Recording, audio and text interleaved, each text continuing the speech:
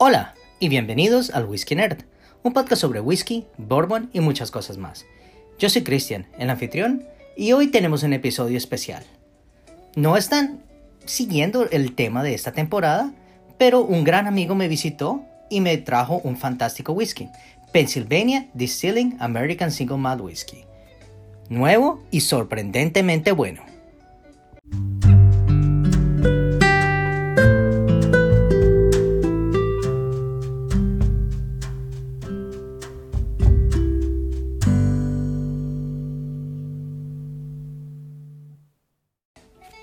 Para empezar este episodio, primero debo agradecerle a mi gran amigo Joseph Denia. Él es mi amigo más antiguo de aquí de Estados Unidos y la verdad es que fue muy agradable que nos visitara aquí en mi casa y nos trajera este fantástico whisky. Él también fue uno de los padrinos de mi boda y bueno, un saludo muy especial para él. La verdad es que este whisky es algo bastante nuevo. Según el dueño, en 1994, el hombre pues quería abrir un bar, una cervecería en el área. Pero la verdad es que, bueno, su trabajo y su carrera pues se puso en el camino, entonces no lo pudo hacer. Pero el man siempre estuvo pues fascinado por la manera de producir alcohol y de las destilerías. En especial por el vino y la cerveza. Entonces pues el man, ese era su meta en la vida.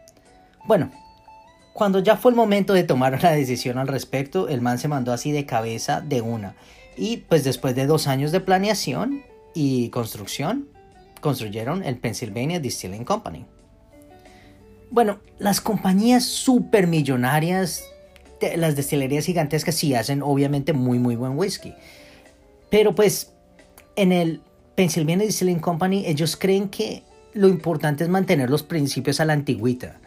Y esto quiere decir que usan ingredientes completamente naturales y usan los productos así pues desde el principio, ¿sí? O sea, cocinan desde cero. Y la verdad es que ellos se enorgullecen que nunca van a comprar pues licores neutrales para luego darles sabores o añejarlos artificialmente, sino ellos pues prefieren hacerlo desde un principio. Ellos se adhieren al principio de grano a vaso, o sea, tienen todos los procesos del destilamiento. Y bueno, también se enorgullecen de usar productos locales y disponibles. La verdad es que este terreno es muy importante para ellos. Yo no estoy muy familiarizado con el terreno en Pensilvania. De hecho, bueno, es un estado que me gusta mucho. Tengo grandes amigos en Pittsburgh y es una ciudad que me encanta.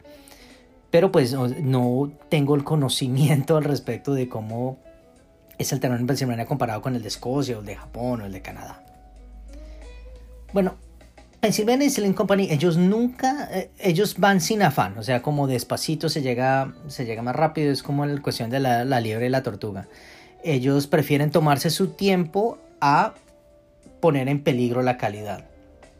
Además tienen la flexibilidad de ser una destilería pequeña. Esto quiere decir que si necesita hacer un cambio, pues lo pueden hacer. Pongamos un ejemplo, Johnny Walker. Y Johnny Walker decide que quiere hacer un cambio grande respectivamente a una línea como sello rojo o algo. Es un problema pues gigantesco por el volumen y el nivel de clientes que tienen. Entonces esto les da la flexibilidad y se pueden mover muchísimo más rápido. La misión de esta destilería es...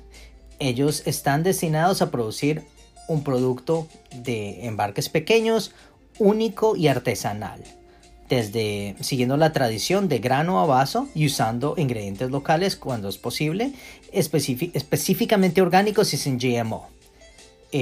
Ellos tampoco, bajo ninguna circunstancia, van a hacer mezclas o usar una destilización de terceras partes y venderlas como sus productos artesanales.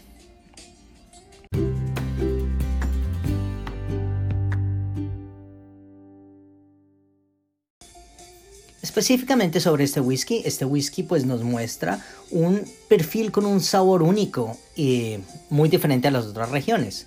El terreno pues lo cambia todo y este single malt es bastante ligero, pero también tiene un carácter un poquito complejo Y bueno, está hecho 100% de la cebada malteada de Pensilvania.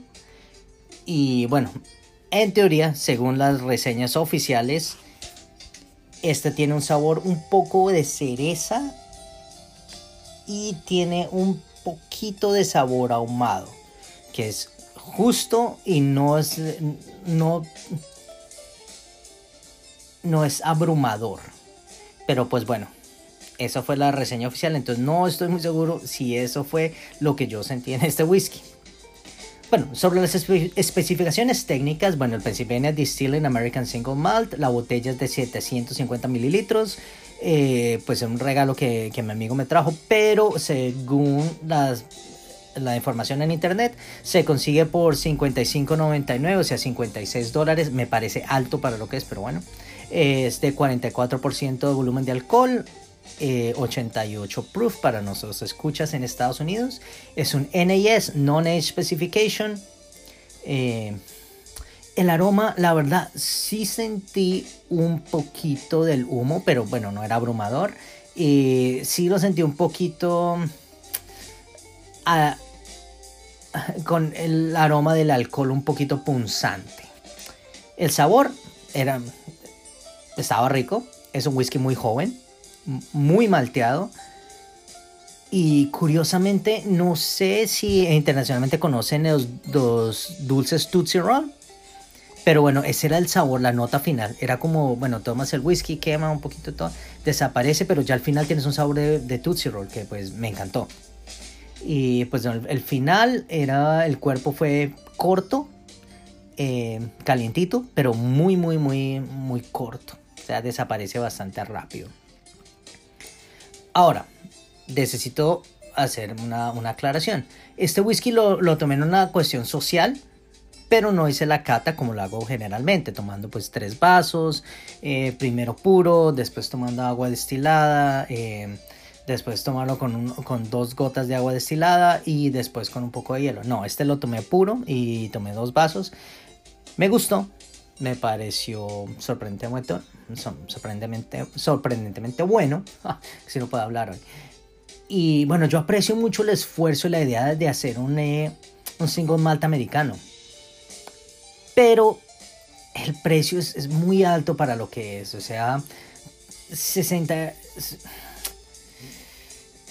Madre, es que el $56 es harto, y ya a ese punto comienzas a competir con marcas de single malt escocés de muchísima calidad, y no estoy de acuerdo que no me parece que esté a ese nivel, entonces me parece difícil seleccionarlo, pero es un esfuerzo muy válido, muy valiente, y me parece un gran paso hacia adelante.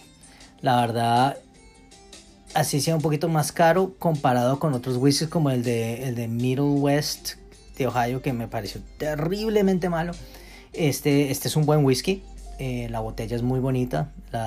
El website es inmaculado. Me encantó cómo lo hacen. Me encantó el diseño. Me pareció súper chévere. Y no es un whisky que si lo llevas a algún lado vas a quedar mal. O sea, no es como uy, no, qué whisky tan chimbo. No, nada de eso. Es un whisky muy bueno. Y bueno, me parece importante apoyar las nuevas tendencias locales. Y por eso le voy a dar una nota que pasa. Es 7 de 10.